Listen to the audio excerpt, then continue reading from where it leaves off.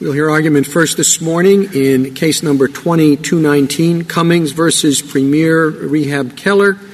Mr. Rosinski. Mr. Chief Justice, and may it please the Court.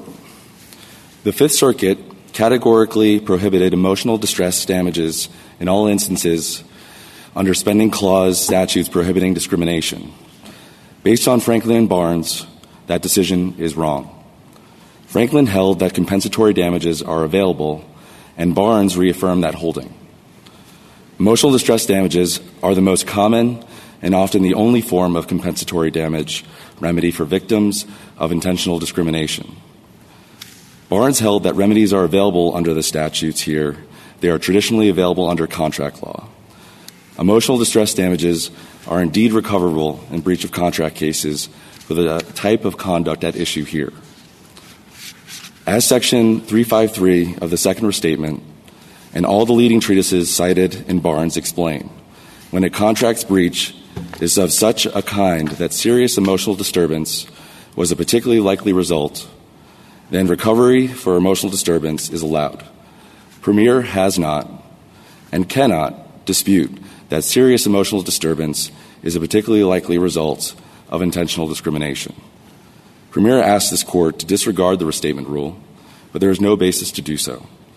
The particularly likely result concept has been long a fixture of the law, and virtually all courts agree that in contract cases involving places of public accommodations, improper denial of access traditionally gives rise to emotional distress damages. For all these reasons, the Court should reverse the Fifth Circuit because emotional distress damages are available under spending clause legislation at issue here. With that, I welcome any questions from the Court, and will move to the balance of my argument. If we don't agree with you that the emotional distress damages were traditionally available, do you have another argument? Yes, that in Franklin and what was reaffirmed in Barnes, the Court has already found that compensatory damages are available, and emotional distress is often the only and most common form of compensatory damage that one who is a victim of discrimination experiences. Do you, in cases, if you look at Barnes or Franklin, those appear to be closer to either indifference or in Barnes or intentional tort in Franklin. Would you say this is an intentional tort case? This is not an intentional tort case. What the Fifth Circuit did was categorically say that in all instances under the spending clause legislation at issue, that emotional distress damages are categorically unavailable. And so that decision by the Fifth Circuit is wrong.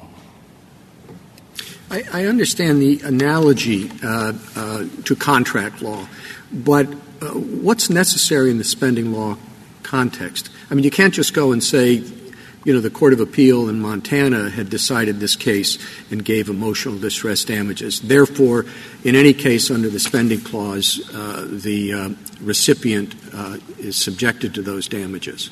I mean, what we have here is, as I understand it, a fairly narrow category of compensatory damages in a very narrow category of cases. But let's say it's 100% of those cases. I mean, how many of those cases have to be present before you can say that a recipient is bound by that under Section 504 or the other categories? Well, anyone can go and go on Lexis or Westlaw and pick a case and find a case that says what they want. But however, you look to the restatements and you look to the treatises to find what is the state of the law and what exactly is available. And for these types of contracts, what you will see that the restatements and all the leading treatises say that when there is a agreement to treat people fairly with equality, especially in discrimination cases, where you do not improperly exclude people from places of public accommodation, that emotional distress damages are available for these types of situations. And so you would look to the restatements and the treatises to see what the state of the law is. The treatises all identify a very narrow – the general rule is that emotional distress is not part of compensatory damages for breaches of contract. So there are a very narrow category of cases, as the Chief Justice said, including, the telegram cases and disposal of dead body cases and marriage contract. And the best cases for you are the innkeeper and common carrier cases. So how close is that analogy, the analogy that you're trying to draw? It seems to me that you would need to kind of draw a pretty strong analogy to that particular category, wouldn't you? Well, yeah, you could look at those analogies. Those aren't the only sets of cases in which the restatements say that they are available. When the breach is such a kind that a serious emotional disturbance is a particularly likely result, intentional discrimination meets that standard. Well, let's say I have some skepticism about Restatement Second, and I'm looking at Corbin and a whole variety of other treatises. I think Restatement Second states it at a pretty high level of generality, but Restatement Second has moved more into law reform rather than just law description. So if you look at a full range of other treatises, I read them all to be identifying discrete categories. And I think that's kind of, in my view, where the nub of this case is. I think you're right that if we read it at a high level of generality and look at the restatement view, that if it's foreseeable, and if it's the kind of a contract where we would say it's foreseeable, then I think emotional damages, I think you're right. I mean, discrimination and stigmatic injury flow from discrimination. If we read it at a lower level of generality and we look at more specifically, you have categories of cases in which historically emotional damages were recoverable in contract cases. And I think, when you look at Gebser saying that we should take into account the implied nature of the cause of action in shaping the remedy, I think that is an argument, maybe it's not a winning one, in favor of adopting the more specific level of generality. Well, even if you look at the treatises, let's take, for example, McCormick, which is one that respondent actually cites heavily for the proposition. If you look at actually McCormick, you will find that if you look later on in McCormick, you will see that it says practically all courts will give damages for mental distress and humiliation, cases of actions for breach of contract for expulsions of guests from hotels, passengers from trains, or expulsion or refusal of admission to ticket holders in place of public resort or entertainment. And I agree. That's what I was asking you. To win, do you have to draw an analogy to that particular category as opposed to relying more generally on this foreseeability and notice concept? Well, when you look at contracts that protect dignitary harms rather than pecuniary harms, you will find that these are just examples of cases in which they have been found to be available. If you look at our Aaron case, our Odom case, those were specifically cases involving discrimination. And in those cases, you will see that the court awarded emotional distress damages for purely breach of contract in those cases. Can I ask about the contract analogy? Because it does seem difficult, as Justice Barrett's identifying. And one of the ways I've thought about this case is to try to compare it to the express causes of action. So this is an implied cause of action, as Justice Barrett pointed out. The express causes of action that you highlight do allow these kinds of damages. So that's a plus for you in my evaluation of your case. But Congress has put caps on those damages in Title VII, the graduated caps. And that becomes a minus for you because are we supposed to allow uncapped liability in the implied cause of action? That seems a problem to create inconsistency with the express cause of action. Or are we supposed to put caps into the implied cause of action? That starts to seem very legislative and too legislative probably for the court. So how do we resolve that tension with the implied cause of action, do you think? Sure. Two things. One, in 1986, Congress ratified and said that in terms of remedies at law and at equity would be available. So this, we would say, is a little bit higher than when Congress hasn't spoken to it at all. And as to this Court has already said that compensatory damages are available. And if you look to statutes such as the Fair Housing Act or 1983, those statutes don't specifically say emotional distress damages are available. They say the Court has said that these statutes actually allow for compensatory damages and therefore uncapped emotional distress damages. And so if you look to when Congress hasn't specifically carved out saying either emotional distress damages are not available, like the Prison Litigation Reform Act, or if you look at Title VII, when Congress specifically spoke to the issue and says they're available but they're capped. Usually what we see in all the statutes that if compensatory damages are available for discrimination, they are not capped and they are available for emotional distress. So, well, not in Title VII, you said, right? Because Congress has specifically spoken to the issue and has limited it.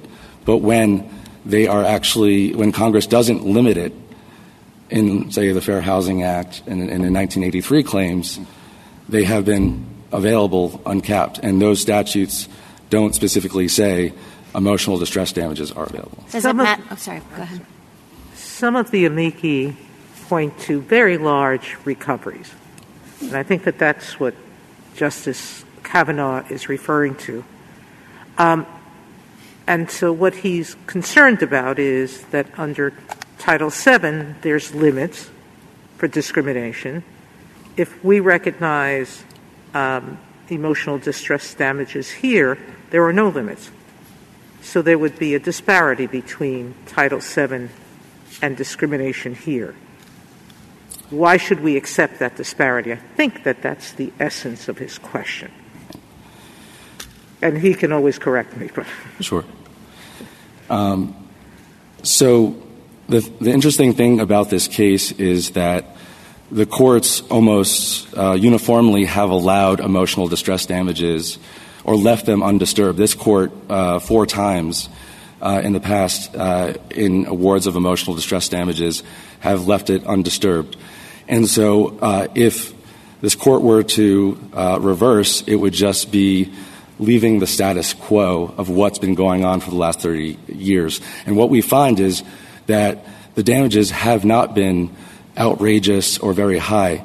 They have to go to other statutes like 1983 and Title VII, and most of those involve state discrimination laws in which awards were high. But we have procedures and processes to cabin high awards, and we have remitter. We have jury instructions to show to the jury that that it must be supported by competent evidence.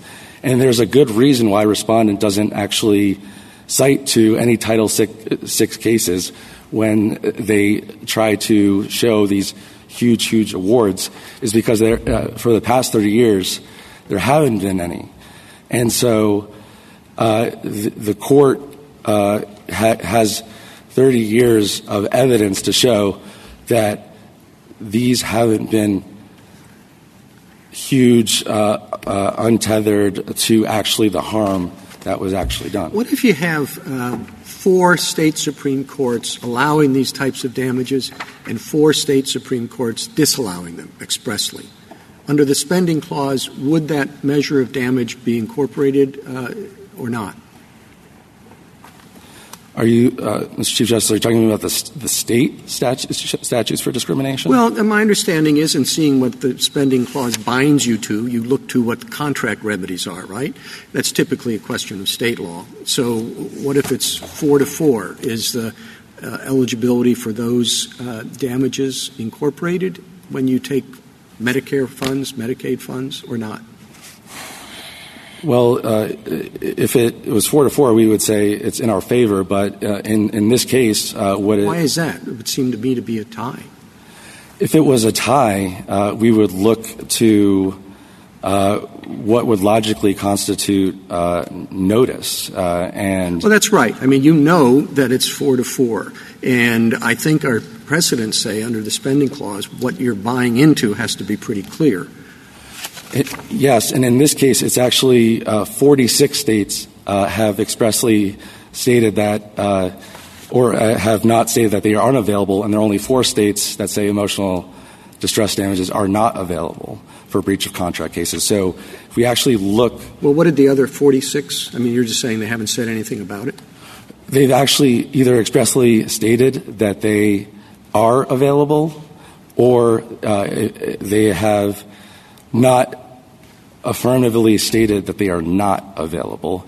And if you look to the states that have affirmatively stated that they are available, you're looking at approximately 32 states that have already stated that they're available. So if you're looking at the majority view, if you're looking at their statements, the treatises, even the treatises that respondent cites, for these types of contracts, these are available. What measure of emotional distress damages does your client seek in this case? We're at a 12B6 stage right now, and my client hasn't affirmatively stated how much she's seeking. But traditionally, in these types of cases, the amounts have been somewhere between $1 to the highest in this type of case that I've seen is about $25,000. So they're actually. What damage did she suffer here? Can you not provide some information about what she is trying to recover? Sure. So Ms. Cummings is deaf and low vision, and if she does not have a sign language interpreter for physical therapy services, she will not be able to effectively communicate with her providers. And without that, she's essentially being excluded from those services. This was considered to be the best rehabilitation. No, I understand the nature of your claim, so you just can't tell me anything more than the numbers that you just gave me. Well, when someone is excluded from a facility or a provider that they see the best, that exclusion in itself is a harm. Okay, I understand. You're not going to provide the numbers. And I understand it's at 12B6. What invoked the spending clause here? The express acceptance of federal funds in an agreement here not to discriminate on the basis of sex, race, disability, etc. Could the respondent have lawfully refused to provide treatment on the ground that the patient was going to pay for the treatment using Medicare? Medicare is what's involved here? Well, that is a fact-specific inquiry that we haven't got to yet, and if the respondent wants to raise that in the trial stage, what is the fact-specific inquiry? So when you have a claim under the Rehabilitation Act and the Affordable Care Act, correct? Right? And what invokes this? What is the federal spending clause basis for the claim that you are asserting? For the government's power to impose conditions on the receipt of federal funds. That's where the power comes from. What are the federal funds? That's what I'm asking. These are Medicare and Medicaid funding. Okay. Could they have – I just don't know the answer to this question. Could they have lawfully refused to treat her because she was going to pay using Medicare and Medicaid funds? That's okay. I don't know specifically in this case if they could have done that. Justice Thomas, anything further? Justice Breyer? Justice Alito? Justice Sotomayor? I think the question Justice Alito was asking is, you're claiming emotional distress. What did she suffer think that was his question. It was as simple as that. What level of pain, what level of being upset, what's the emotional distress? Sure.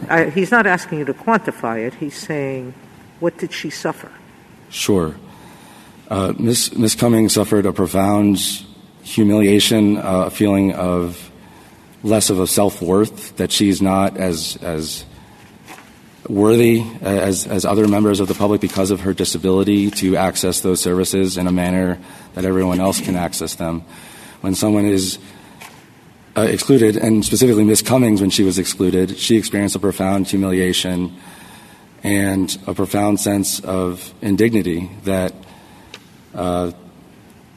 just made her feel like she wasn't worthy. And that is the sense of emotional distress that she experienced. I understood from the papers, did I misunderstand incorrectly, that she received less than adequate care at the substitute place. So I'm assuming she also suffered some discomfort or pain? Yes. So she did go to the subsequent rehabilitation center, and she still experienced pain and had to actually go through back surgery because the physical therapy was not successful. That is not a claim that is at issue right now at the 12P6 stage. However, she did have to eventually get surgery. Thank you. Thank you. Justice Kagan? Justice Gorsuch? I have one question. So when you said that the numbers hadn't been high and this hadn't been a problem, Justice Kavanaugh's point about large figures, you were referring to Rehabilitation Act cases specifically. But, of course, this applies to the cluster of statutes, including, say, Title IX. Is the same true across the board of all of these cases, that there haven't been, or is it just the Rehabilitation Act data that you're looking at? It is actually amongst all the statutes, Title VI, Title IX, Rehab Act, ACA. There have not been huge awards in those set of family of statutes. And those awards have been cited in our amici, in the disability brief, and others, and the court can look at those as well there. Thank you. Thank you, counsel. Thank you.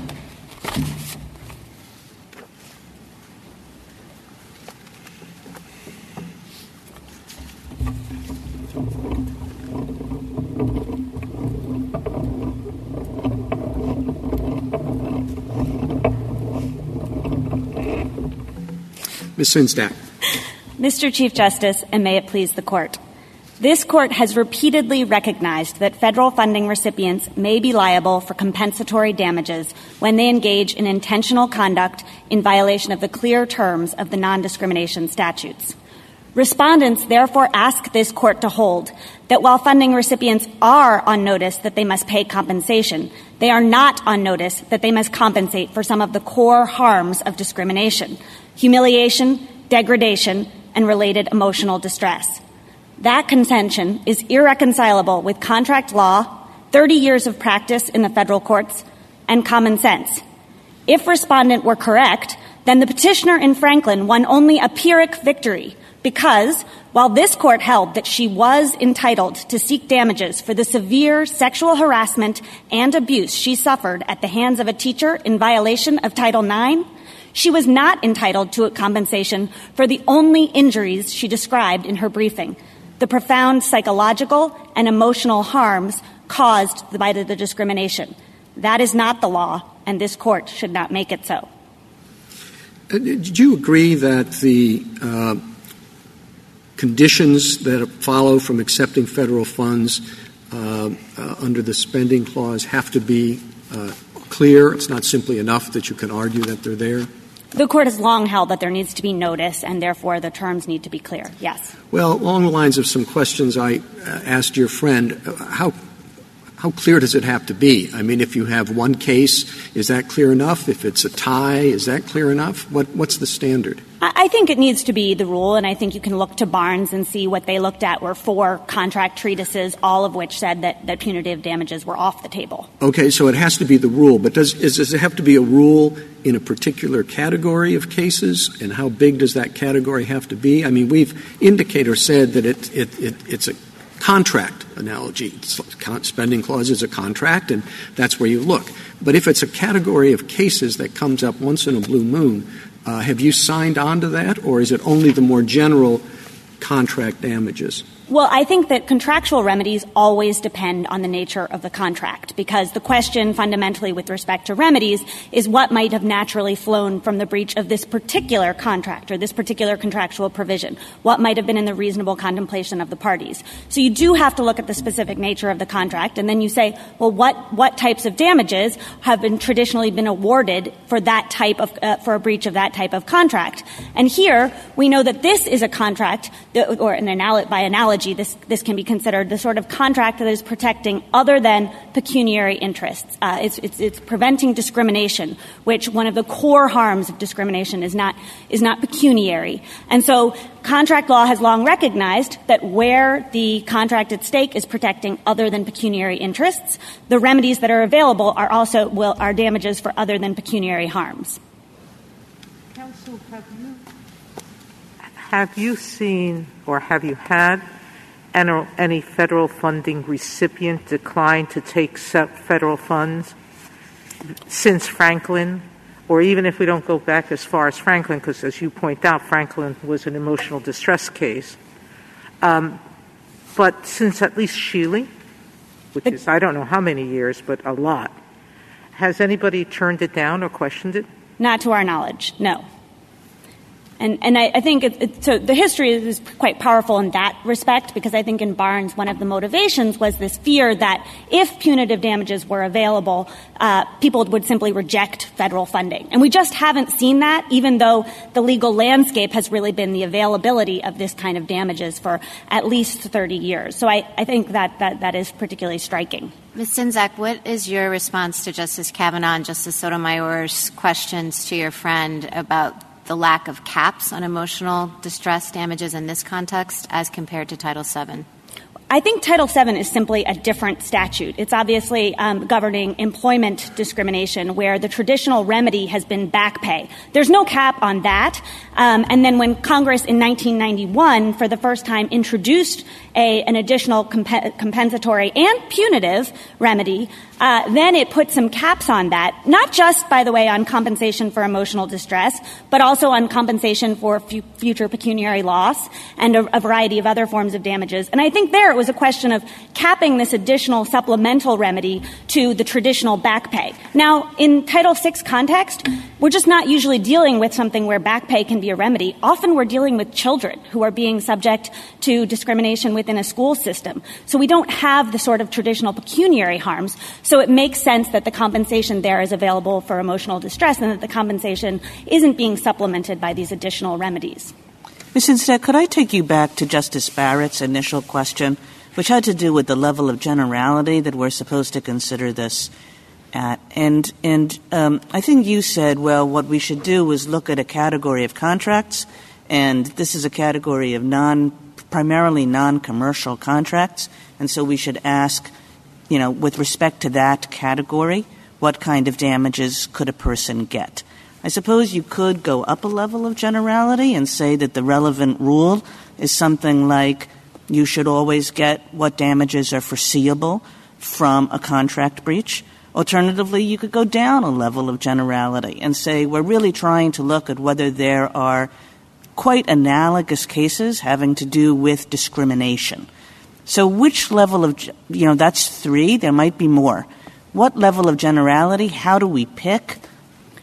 Well, should we think about this case at? At the thresholds, I'd say the good news is that we win at all three levels of generality that I think you're articulating there. But I do think the reason I said that what you need to look at is for this type of contract, what type of remedies are available. That's just a basic, very broad contract rule that the remedies that are available for a particular breach are determined by what was foreseeable, what naturally flowed, what was within the reasonable contemplation of the parties at the time of contracting. And then you apply that general rule, and you can apply it to the broad category of contracts that protect against non-pecuniary interests, non-pecuniary interests, or you can apply it even more specifically with respect to discrimination. Now, there just aren't many cases with contracts involving discrimination, but we have cited examples where courts have awarded compensation for emotional distress where discrimination is involved.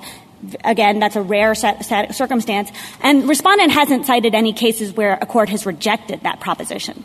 And do you view the common carrier type cases, the innkeeper type cases, should we look at those as discrimination cases, or are those somewhat different and we would have to extrapolate from them? I think those cases are directly analogous in that I think they're the most obvious example of contracts where there's a term that's about protecting essentially emotional interests. Because from the time of Justice Story's opinion in Chamberlain, that we've recognized that common carriers aren't just contracting to, provide a passage or to provide a roof over your head, that they're also one term, either explicit or implicit, is to treat you well. And I think that's a direct analog to non-discrimination provision because it's really guaranteeing people a certain type of treatment. So I think the analogy there is very close. You said something in response to Justice Kagan that there aren't many contracts involving discrimination, which makes me go back to what I was saying, which is why are we looking at contract law then? Maybe this is fighting against the inquiry that's already established. But if we're looking for something that doesn't exist, as opposed to looking at discrimination statutes with express causes of action and trying to reason by analogy from those, does that help me out with how to look at that? Sure. So the Barnes said that that funding recipients are assumed to be aware of remedies traditionally available in contract. And I think that makes sense because sort of more broadly, and I think this is the question you're getting at, we know that in spending clause legislation, the question is notice. What would a funding recipient have expected when they entered into the agreement, when they accepted the funds? And so I think contract law supplies a body of law that helps us understand, well, what do people normally expect when they enter into these sorts of agreements? If they're only protecting pecuniary interests, they might expect only to pay pecuniary damages. If the contract is protecting other than pecuniary interests, they're going to expect to pay to compensate for other than pecuniary harms. But even if you want to disregard the contract analogy, then I think, again, you have to consider notice. And that is, would federal funding recipients who are aware that they must pay compensation, would they think, oh, but I won't have to compensate for the core harms of discrimination? And I think, you just have to think about, for example, Tennessee versus Lane, where we have a gentleman who, because of a lack of reasonable accommodations for disabilities, had to pull himself up 2 flights of stairs.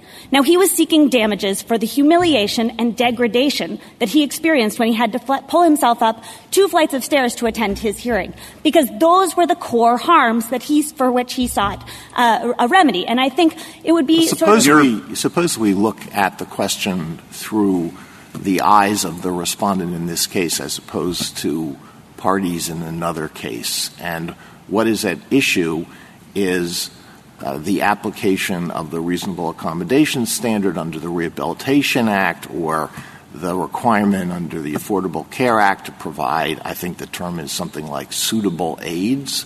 Would a small physical therapist know that a condition of treating a Medicare or a Medicaid patient would be potential liability for emotional distress damages based on what happened here, which was the refusal to hire a sign language interpreter to accommodate the plaintiff? Would a small physical therapist be on notice of that? I think that what you're getting at is really an antecedent question of whether compensatory damages are available at all in this type of case. And certainly this Court has emphasized that there needs to be intentional conduct in violation of the clear terms of an anti-discrimination statute. It may be the courts below skipped over that inquiry. So we have to assume that it's a viable claim. It's 12b-6. We assume that it's a viable claim. Don't we have to assume that here? No, I think the Court should address the question presented, which is whether, as a categorical matter, you can obtain compensation for emotional distress under Title VI, under Title IX, under the Rehabilitation Act. No, I understand that, but you were citing another case involving egregious discrimination, and we would have to take cases like that into account. But should we not also take into account cases like the one that is before us? That's my question. I don't think so, because I think to the extent what the Court is suggesting is that the conduct here simply doesn't rise to the level of intentional conduct in violation of the discrimination statutes, then that conduct won't subject funding recipients to any compensatory damages. So it doesn't need to worry about a specific category of compensatory damages. So, for example, in this case, if this Court says you were wrong to say that you can just never obtain compensation for emotional distress, that no victim of discrimination in violation, no matter how egregious the discrimination is, no victim can ever obtain compensation for emotional distress, then that would go back down, and there might be questions about whether here we really had the kind of deliberate indifference, the kind of intentional conduct that's necessary to trigger a damages remedy at all. I just wanted to go back to the point about emotional distress damages and the possibility that they might go too high, because I think Respondent places a lot of stress on this. And I want to echo what my colleague emphasized, which is that we have had 30 years of these kinds of damages being available, and while Respondent and their amici attempt to cite examples of high awards with respect to emotional distress, they just aren't from this family of statutes. And you have to assume that they've been boiling the oceans looking for sort of exorbitant awards, and they're not finding them. And that's because there are checks on that kind of award. So as I was just explaining, as a preliminary matter, you can't even get your foot in the door for compensatory damages until you show intentional conduct in violation of the clear terms of a statute. And even after you prove that kind of conduct, you then have to prove actual injury. As this Court explained in Carey v. PFIS, you can't just assert emotional distress. You have to be able to put forward competent evidence of an actual injury. And courts have actually said just saying I was sad, I was depressed, even a conclusory statement that you were humiliated isn't going to be enough to get damages. And if a defendant believes that the damages... What does that mean exactly? What is enough? In general, there needs to be specific, detailed evidence cataloging the emotional distress. Often, there will be corroboration from those those who are around the person. Sometimes there'll be medical evidence corroborating it. So, for example, you can't just make a conclusory statement that you were depressed. But what you might be able to say is, I did not leave my room for 3 months. I gained 40 pounds. My marriage broke up. I lost my relationship with my children. And then if you could put forward concrete corroboration for those things, if you could show medical evidence, then that's the kind of thing that particularly for the larger awards, you're really going to need to see. Where do all these rules come from? Well, this Court in Carey v. PFIS said that there needs to be actual injury and competent evidence, but also there just always needs to be sufficient evidence underlying a damages award. Justice Thomas, anything further? Justice Breyer? Justice Alito? Justice Sotomayor? I do have one question. There's an amici here who says you can't ever have an intentional failure to accommodate. And they tend to think that this is the Chamber of Commerce. Do you agree with that statement? Do you disagree with it? Of course, that question really isn't presented no, it's here. Not That's a before conduct us question. At all. But yes, it is subsumed by Justice Alito's question, which is the assumption that that if someone can't afford it, they they shouldn't be subjected to litigation. But the point is that they won't be because of undue burdens and because the accommodation has to be reasonable. What you see as intentional that would make them liable is only if they reasonably could, and refuse to do it. Not only that, most courts of appeals apply a deliberate indifference standard. So that means you have to know that the person's federally protected rights are probably going to be invaded unless you make the accommodation. And then you have to intentionally refuse to make that accommodation. I mean, that is a pretty high standard there. But I think that isn't the equivalent of taking it off the table entirely. Justice Kagan, anything? Justice Gorsuch? One follow-up, just so I understand the answer to the question about the disparity potential with Title VII, the express cause of action. I think you've argued a couple things. One is that the damages are often not high in these cases, and we have years of experience. The second answer, I think you said, is and your colleague, Title VII is not the only statute. There's 1983, it's Title VIII, and those don't have the express caps. And then the third answer you gave was that Title VII has back pay. I don't understand that third one. So Title Why VII, that matters. Title VII, the traditional remedy was equitable, and it was about back pay. So people were already able to obtain, after employment discrimination, often substantial awards for the back pay that they lost. And in 1986, when Congress ratified the damages action, ratified the availability of a damages action under Title VI, there were, in fact, no compensatory damages available under Title VII. So we know that Congress just thinks of these two statutes differently. And I think that part of the reason for that, part of the reason you might have compensation, but in a limited form in Title VII, is because of the existence of this other remedy that typically isn't available where, for example, you have a school child who just doesn't have pay and certainly doesn't have back pay that they might be able to obtain. Thank you. Justice Barrett? I just have one follow-up. So in the class of non-pecuniary contracts where courts have recognized the availability of emotional distress damages, they often come along with a willful or wanton caveat, available only in cases where the breach was willful or wanton. Should we make anything of that condition here? I don't think so, because I think that in many cases that isn't attached. But even if that was a requirement, I think because it does have to be intentional conduct in violation of the clear terms, it would be satisfied in all of these cases. Thank you. Thank you, counsel.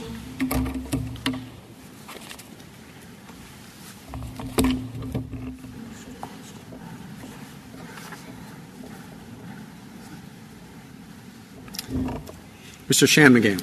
Thank you, Mr. Chief Justice, and may it please the Court. The Rehabilitation Act and the ACA differ from other anti-discrimination statutes in two critical respects. First, they contain no express causes of action, and thus say nothing about what private remedies are available to enforce their provisions. Second, they were enacted under the Spending Clause, and because Spending Clause statutes are in the nature of contracts, recipients of federal funding must have clear notice of the conditions that attach to the funding. In Barnes, this Court held that recipients have noticed that they are subject to a particular remedy where the remedy was generally and traditionally available in an action for breach of contract. This case presents the question whether emotional distress damages were such a remedy. They were not. The general rule has long been that a plaintiff cannot recover for emotional distress in a contract action. This Court has adhered to that rule in cases governed by federal common law. And while some state courts have made an exception for certain narrow categories of cases, the scope of that exception remains unsettled to this day. Indeed, the availability of emotional distress damages in contract actions is much like the availability of punitive damages, which this Court held was insufficient in Barnes.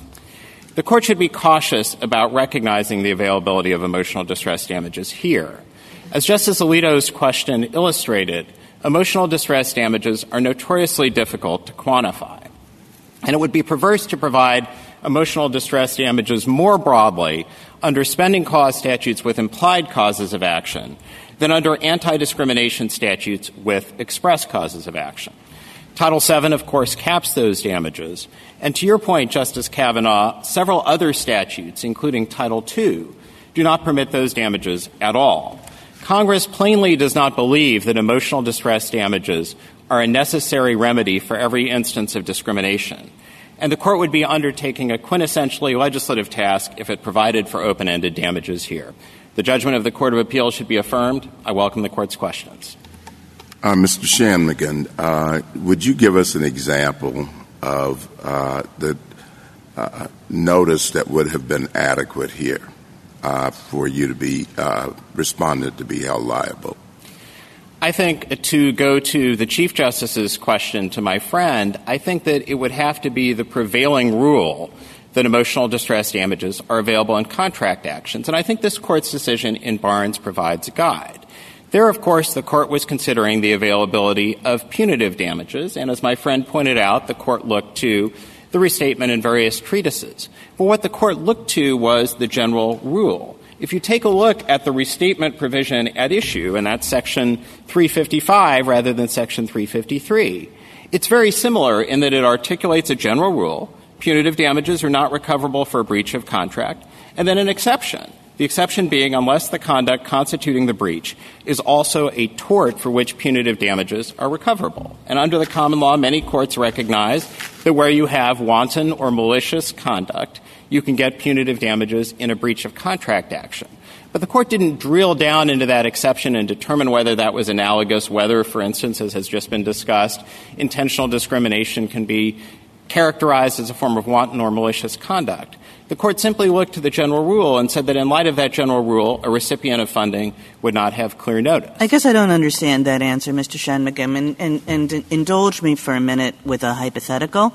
And you'll say, well, that differs from this case, but let's just assume the following. Let's say that the restatement and all the treatises and all the cases, all right, are in accord. That in general, of course, you don't get emotional distress damages for breaches of contract. But that in a particular kind of contract or contract provision, which is not meant to protect pecuniary interests, but is meant to protect other sorts of interests, like dignitary interests, in that category of cases, so say the restatement, the treatises, and all the cases, in that category of cases, you do get emotional distress damages. Now, that's an exception. I mean, call it an exception. But it's completely settled. At that point, you have to lose, don't you? I don't think so necessarily. I will get the necessary caveat that that's not the state of the law out of the way, but I want to address that directly. And I think, again, that Barnes actually illustrates that. I think, if anything, in Barnes, the quote-unquote exception was a sort of a general rule in the sense that it didn't apply to certain enumerated categories of cases. It applied whenever you had wanton, intentional, malicious conduct. And yet the Court didn't look to that exception in determining whether or not a party was on fair notice. Now, I really do think that this case differs from a situation in which you have a rule that whenever emotional distress is likely to result, emotional distress damages are available. And I think that to the extent that the restatement used that formulation, I don't think that it was stating a catch-all rule or legal standard. But I think even if there were such a rule, I'm not sure that Barnes would extend so far as to say, well, as long as you can articulate some category of cases in which a type of damages is available, a party is on fair notice. Now, again, we think this is an easier case. Well, my law clerk has looked up a lot of these things, is usually right. I mean, she's found about, 5 treatises going back to 1883 and 32 cases, you just heard him say, and a lot of other stuff, and they all seem to say, well, there is an exception where the object of the contract is such that that's likely to be the harm. And so what do you say? When I looked at all that, I thought, well, maybe she might have missed a thing or two or whatever it is. I look at your brief, but the overwhelming authority seems to support them, doesn't it? I don't think there's any real disagreement about the state of the law. I think where there is disagreement is about the accurate characterization of the law. So let me speak directly to that, Justice Breyer. There certainly are some jurisdictions in which there are certain specific categories of exceptions, common carriers, innkeepers, cases involving death messages sent by telegram, and the like. Typically what's been going on in those cases is that courts have looked to tort law and have imposed a heightened and extra contractual duty alongside the contractual duty in light of the personal interests that are implicated by the particular context, by the relationships at issue. Now, again, I think if you look at the treatises, the state of the law to this day is unsettled, and there have been jurisdictions that have kind of moved back and forth. There are jurisdictions that have refused to extend those exceptions to various categories of cases in which one might say that emotional distress is similarly reasonably likely. And, of course, there are jurisdictions that do not permit emotional distress damages at all. And, again, we cite the Southern Express decision from this Court for the proposition that in those areas of the law where federal common law applies, obviously more limited these days, emotional distress damages are categorically unavailable. Mr. Shanmugam. Oh, well, that's what I was going to go to, the innkeeper. I think that's very bad for you, which I assume I do too. Yeah. The same question. I mean, nope, you can't stay in the room. You have to sleep outside. There you are, outside, and that's uncomfortable. But also all the little kids come around and say, ha, ha, ha, he's sleeping outside tonight, ha, ha, ha, just as they might say something even worse for the person who can't go, can't walk upstairs. There's no elevator.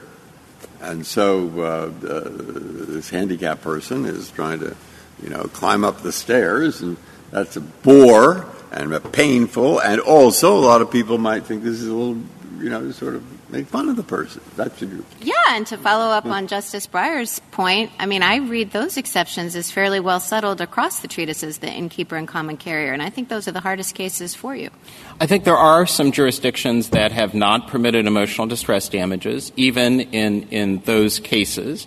And to go to Mr. Rosinski's point, he lumps in all of the jurisdictions that have not expressly rejected emotional distress damages on his side of the line, but in many of those jurisdictions they simply haven't spoken to the issue at all. But I don't want to overly fight those cases, because I would certainly recognize that that's an example that the treatises often cite as kind of the paradigmatic exceptional example, a situation in which where parties are expelled or not permitted to stay at an inn. Courts looking to tort law have found a heightened duty and have said that the breach of that duty can give rise to emotional distress. But all of this – Go ahead. Isn't that what intentional discrimination is? I find it interesting that the two states in Barnes that permitted punitive damages prohibited emotional damages. So it seems to me that if I look at your small universe of states that prohibit emotional damages, those two made it up by permitting punitive damages. But putting that aside, I think the most important point is the nature of the contract here is an agreement by your client to treat people with disabilities equally to others and to provide accommodations and let them enjoy the benefit of their services if it's reasonable to do so. That's no different than the common carrier agreement to treat a passenger with dignity and to treat them with a sense of respect, the special care. So it's in the same nature. And both of them are intentional in the sense of what an intentional tort speaks about. So I'm not sure how you distinguish either of those cases, or you distinguish the fact that it is an intentional act and an intentional breach of a clear contract with the government and with the patient. Sure. So, Justice Sotomayor, let me make two general points and then a specific point about where you started, which is the relationship with punitive damages. My general points are, first, that the whole point of the contract law analogy is clear notice to contracting parties. And I think that once this Court starts to engage in an analysis about whether or not a recipient of federal funding is more like an innkeeper or, more like a hospital that negligently permits someone to take a baby. So what do you do with Franklin, or what do you do with Sheely for 14 years? What do you do with the multiple of state and federal cases in decades that have awarded damages for this kind of discrimination? So I think that there are sort of two separate questions here. The first is, what is the state of contract law? And I would note parenthetically that I think we should be looking at the state of contract law in 1964, 2 decades before the formulation in the second restatement on which the other side relies, because the inquiry should really focus on the state of the law at the time of Title VI, whose remedies are, of course, incorporated into these statutes. The second and separate argument is kind of this ratification light argument that is made by the other side and that my friend Ms. Sinsdak made very heavily during her argument today, which is this argument that because there were cases that seemed to assume the existence of emotional distress damages, that Congress, at least by the time of the ACA, should somehow be understood to have ratified those cases. Now, of course, that's not how ratification works more generally. Ordinarily, you look to the cases that have actually addressed the question presented. And I think even by the time of the ACA, there was only one court of appeals, Shealy, which had addressed the question. There were district courts going both ways, as petitioner herself acknowledges in the cert petition and as the district court set out in its opinion. So I certainly don't think that the law on the specific question of whether these spending clause statutes might permit emotional distress damages was settled. I do think that the spending clause context here is centrally important, really for the reason that this court set out in Gebser. In Gebser, the court drew a distinction between, I believe, Title VII and Title IX, and the court said, well, outside the spending clause context, anti-discrimination statutes are often centrally about providing compensation. By contrast, spending clause statutes are really about providing equal access and ensuring that parties that receive federal funds provide equal access to federal programs. And I think that that is really the reasoning that underlay this Court's decision in Barnes and its reliance on the contract law analogy. And to pick up on the first part of your question, Justice Sotomayor, and the question of the relationship between emotional distress damages and punitive damages, I think if you look at the case law is actually quite similar in that courts in breach of contract cases have made both emotional distress and punitive damages available only in exceptional and, frankly, in overlapping circumstances. And indeed, if you take a look at the Corbin Treatise says in its discussion of this very issue that the line between emotional distress damages and punitive damages is, quote, indistinct and hard to draw, end quote. And indeed, I think if you look to jurisdictions that permit punitive damages and not emotional distress damages, those courts are essentially using punitive damages as a proxy for emotional distress damages. And conversely, some of the courts that have permitted emotional distress damages have noted that they have a punitive and deterrent effect. I say all of that. Keep going. Sorry. I say all of that simply to make the point that emotional distress damages are in some respects not like other forms of compensatory damages. They are in some respects more similar to punitive damages, particularly where breach of contract cases are concerned. A couple questions on that then. First, if we're in the contract world, is the right question to ask, is this kind of situation more like the general contract or more like the contracts in the quote-unquote narrow exception? Is that the right question to ask? I think that the right question to ask is, what is the prevailing rule in breach of contract cases more generally? That gets to the Justice Kagan's question. You got to figure out what category you're in. Calling it narrow doesn't do much for me. You got to figure out which is the better analogy, I think, the general rule or the exception. And Justice Barrett's questions, I think, elucidate why the exception seems pretty on point here. Well, I would say that to the extent that the Court wants to sort of try to identify some category of cases, again, I would fall back on the point that the rule was simply not settled, particularly as of 1964.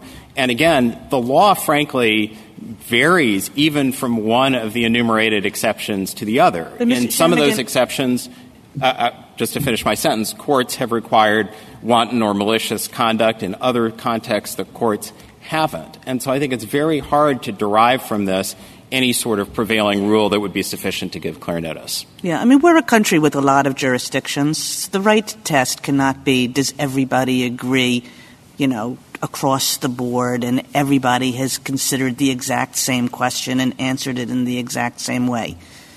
If you look at the state of the law generally at the appropriate time, on the one hand, you have these what seem, as Justice Kavanaugh just suggested, the most analogous cases, which are the common carrier / innkeeper cases where there was a refusal or a denial of adequate service.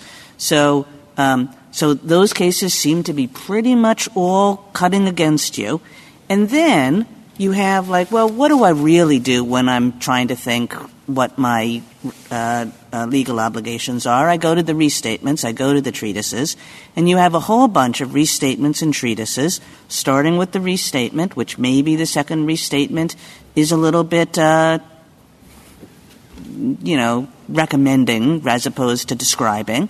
But with a bunch of treatises, including by most of the major contract treatise authors, Williston, Farnsworth, all of them saying that in this category of cases where the contract provision protects other than pecuniary interests and where you can foresee that there will be other than pecuniary harms flowing from a breach, that those contracts are treated differently with respect to damages. So I guess it's just if you look at the treatises, you look at the most analogous set of cases, they cut against you both. Yeah, so a few points in response to that, Justice Kagan, and I'm going to leave aside the point that I've already made, that was just not the approach that the Court took in Barnes.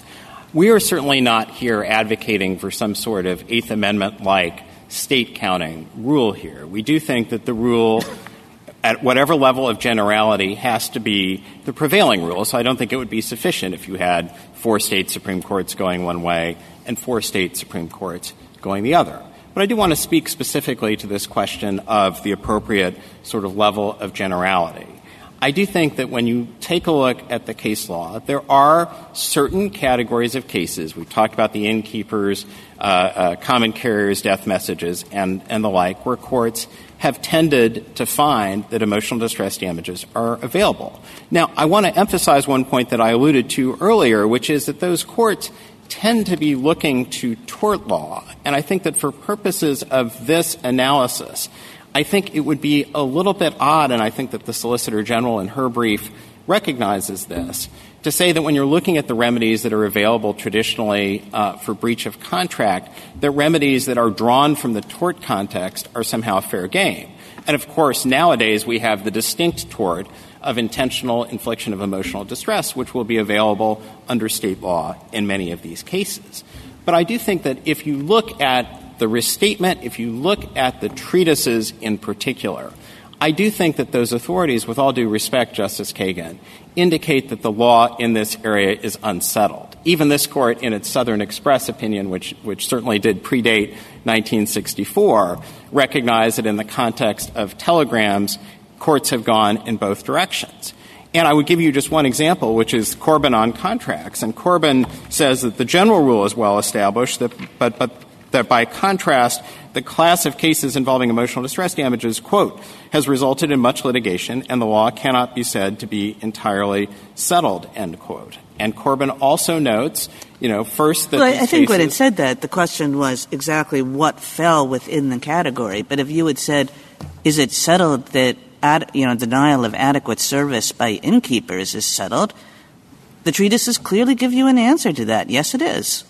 Well, there are more states that might have permitted that. At least certainly today, there are more states that permit emotional distress damages in certain exceptional circumstances. But again, these cases are looking to tort law. The legal standard for when emotional distress damages are available is itself open to question. In many of these contexts, particularly because courts are looking to tort law, they're requiring wanton or malicious conduct. And again, at that point, this starts to uncomfortably overlap with punitive damages, where, again, courts have said that emotional distress damages are available in breach of contract actions where there is wanton or malicious conduct, and yet that did not stop the court from saying we're just going to look to the general rule, as the court did in Barnes, and that general rule does not permit for punitive damages. And again, if this is all about notice, I think it would be very unfair to say that recipients of federal funding, many of whom are like my client, a relatively unsophisticated solo practitioner of physical therapy,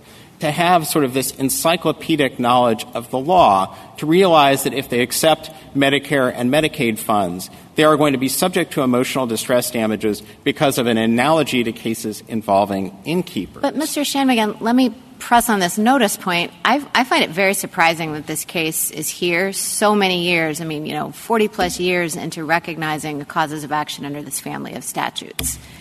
So it seems to me either nobody was seeking emotional distress damages, and then suddenly people started doing it and it came up, or, as petitioners told the story, that everybody assumed that they were available, and then but when Shealy came around, somebody finally thought to challenge it.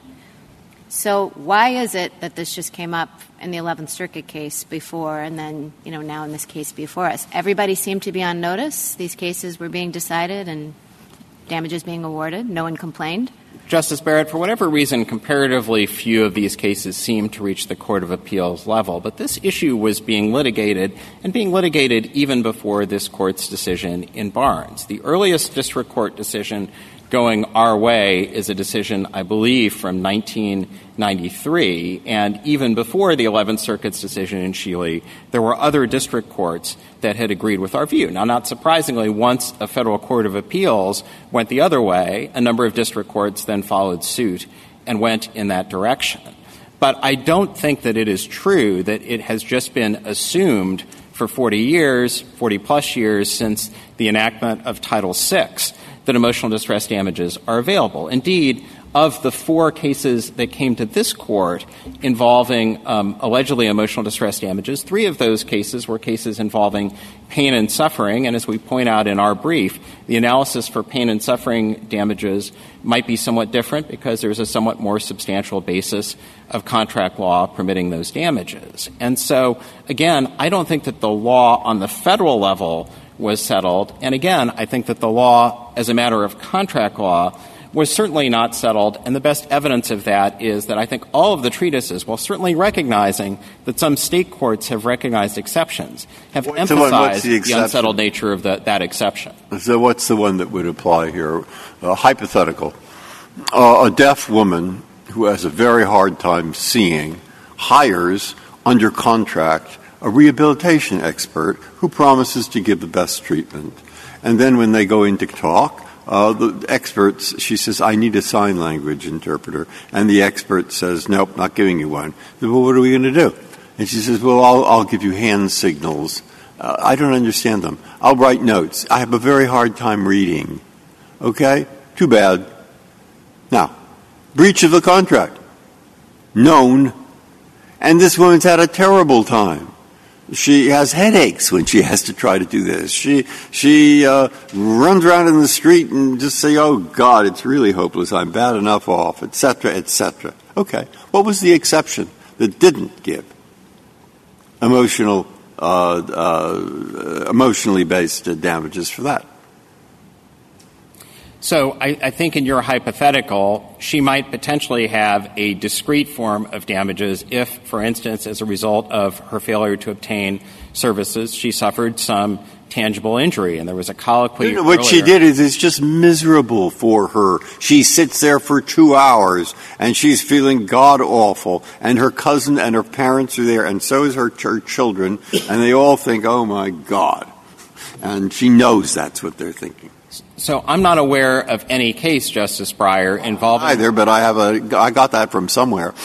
Right. Well, I'm not aware of any case in which a court at common law would award purely No, I asked you, which distress. is the category? You were talking about categories and subcategories, and you said some, they might allow it, like an innkeeper, and then there are others that wouldn't.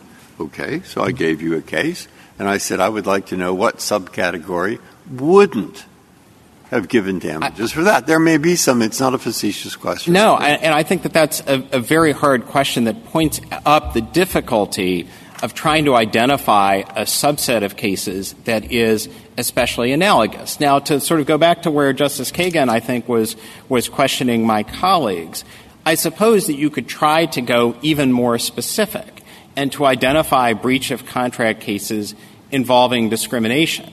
I think the problem with that is that in the private context, no one has identified a case involving a contractual obligation not to discriminate. The most that my friends on the other side have done is to identify two cases in which the fact pattern itself appears to have involved intentional discrimination. Those were both cases that I think pretty comfortably fall within the specific categories of cases in which the underlying contractual obligations were of a sort to give rise to emotional distress damages. But I think everyone is in agreement that there just is not case law involving actual contractual duties not to discriminate that could be specifically analogous. So that raises the question, what do we use to figure out the appropriate contract analogy, the question earlier? The general rule, as you describe it, are these, I'll use innkeeper cases. In figuring that out, should we look to the federal statutes, which 1983, Title VII, and Title VIII, let's just pick those three. As I understand it, emotional distress damages are available in all three of those, admittedly with caps in Title VII. But why isn't that, tiebreaker is the wrong word, but something to look at in figuring out how Congress would have designed this statute, given that we're in this implied cause of action box? Justice Kavanaugh, I think in many ways that's an easier way to think about this because, of course, this is a question of statutory interpretation. And we're not here to question the implied right of action. Well, you sort of are right now. Well, no, I don't think so. Because if you accept it that it's a real cause of action, then why not have it be like the other analogous causes of action, which pretty consistently allow emotional distress damages? Sorry to interrupt. No, not at all, Justice Kavanaugh. And I think I would fall back on what Justice Scalia said in his concurrence in Franklin, which is that it simply doesn't follow from the existence of an implied cause of action that any and all remedies are available. And I do think it is useful to look to the other anti-discrimination statutes outside the spending clause context as a guide. My point, as I indicated in the opening, is that there is no uniform practice on Congress's part, and I think that the statutes fall into three categories. First, there are statutes, and I think the best examples are Section 1983 in the Fair Housing Act, where emotional distress damages are permitted. Those are statutes with pretty broad language. The Fair Housing Act, for instance, provides for actual damages, and courts have construed that to include emotional distress damages. The second category are the anti-discrimination statutes that don't permit emotional distress damages at all. And that category includes some pretty important statutes. I would be hard-pressed to identify a more important one than Title II of the Civil Rights Act, which is, of course, the foundational provision that prohibits discrimination by private actors in the provision of public accommodation. No emotional distress damages under that statute. The same is true with regard to Title III of the ADA, the ADEA, and other statutes. Now, Title VII is, I think, perhaps the most significant example because, of course, Title VII, when it was first enacted, did not provide for compensatory damages at all. And when Congress amended it in the Civil Rights Act of 1991, Congress did so very carefully. It imposed caps, including some quite strict caps, particularly with regard to small employers, on the availability not just of emotional distress damages, but also punitive damages and other forms of non-economic damages more generally. And so I think that points up the quintessentially legislative nature of the undertaking here and a reason for the Court to be cautious. I think that this case would have a very different complexion to it if Congress invariably provided emotional distress damages, because I think that would reflect a congressional judgment that is a necessary remedy for any form of discrimination. And, of course, if the Court were to agree with us here, there would still be a full panoply of available remedies. In many of these cases, particularly the cases involving the most intentional and blatant affirmative acts of exclusion, the kinds of discrimination that are pointed out in the amicus briefs on the other side, there will be compensatory damages in the form of economic harm. And if you actually look at many of the worst examples cited by the other side, you will find that is, in fact, the case. You have individuals who were unable to obtain their degrees, individuals who had to get But we've counseling long recognized, Mr. Shamagam, that discriminatory harms are often stigmatic in nature, that they can be very deep and very wounding, even if there is no economic harm of the kind that you're talking about. And yet Congress has made the judgment under these foundational statutes that I just referred to that emotional distress damages are not available. And I do think that in the cases involving intentional, blatant misconduct, there will be not only other forms of economic and other compensatory damages available, but of course there will be injunctive relief, declaratory relief, nominal damages, and remedies under state law. I would note parenthetically that if you take a look at many state statutes, they too have caps on emotional distress damages. Why isn't the right way to deal with this? Justice Kavanaugh said, well, Title VII has caps. We couldn't really impose caps. But in some ways the courts can impose caps. In some ways the courts can make sure through the rules that they convey as to what kind of damages these are and the importance of keeping them in check, that they should be, the petitioner said, up to $25,000. We don't have to set a number in order to convey a sense that that these should be kept in control. And why isn't that the right way to balance the competing interests here? So a couple of points in response to that, Justice Kagan. The first is that, as petitioner herself contends, emotional distress damages can and often are awarded based on the plaintiff's testimony alone. The amicus briefs cite examples of quite significant emotional distress damages awards. To be sure, that's often outside the specific context of the Rehabilitation Act, which involves cases typically concerning a failure to accommodate, which I think do tend to be cases that don't involve, as blatant of discrimination as cases involving exclusion, the paradigmatic sorts of cases that we think about. But nonetheless, there are plenty of examples of emotional distress damages running into the seven figures.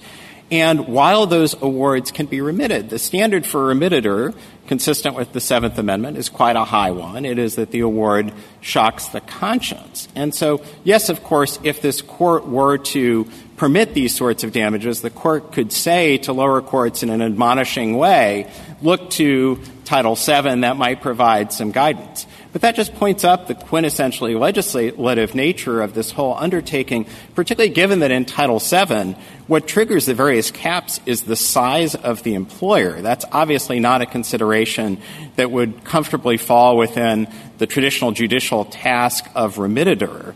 And yet it reflects the fact that Congress made the judgment that it wanted to provide a greater degree of protection to small employers.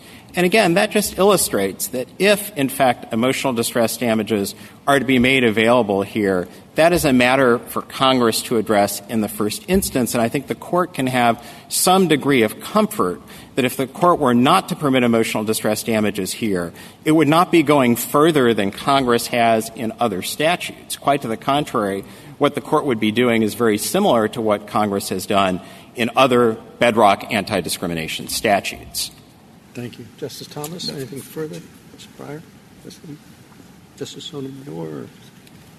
Justice Gorsuch, anything further? Thank you, counsel. Thank you. Rebuttal, Mr. Rosinski.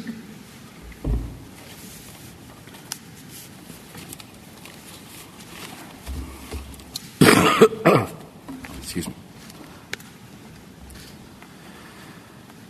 So, going to the Justice Barrett's comment regarding this notice, and essentially, if lawyers are smart, if their clients had not believed that they were on notice for emotional distress damages, virtually all these complaints involving intentional discrimination are asking for emotional distress damages.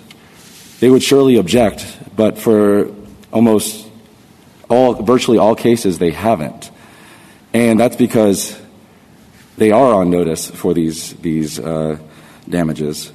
And take for this instance, for this case, respondent didn't even move to dismiss that they lacked notice of emotional distress damages. The trial court itself raised sua sponte on its own accord and said emotional distress damages are categorically unavailable under these statutes. So given that this was the state of the law for over 30 years, and respondent may say that there has been some disagreement, but if you actually look at the cases, there perhaps are 3 cases that have said that they're not available, and there are in our moving brief, we've cited at least 20 cases, including several court of appeals, that have left it undisturbed or say that they are available. And this lack of notice argument, we believe, is just not correct in this context. And citing to McCormick, which was in 1935, McCormick says virtually all courts agree that there is emotional distress in the common carrier type cases that we were talking about here today. So if respondent tries to parse out that there was no notice as to the state of 1964, that simply is just not true. And punitive damages, when they were excluded in Barnes, actually there was no affirmed case of punitive damages ever at that time under these family of statutes. And here we would be overturning a whole body of case law to the only remedy that would be available in discrimination cases. And punitive damages are traditionally only available when there's a tort involved as well. However, in emotional distress damages, there is no need to be accompanied by a tort. So the suggestion that a separate tort is required is not supported by the treatises and the restatement. Thank you, counsel. The case is submitted.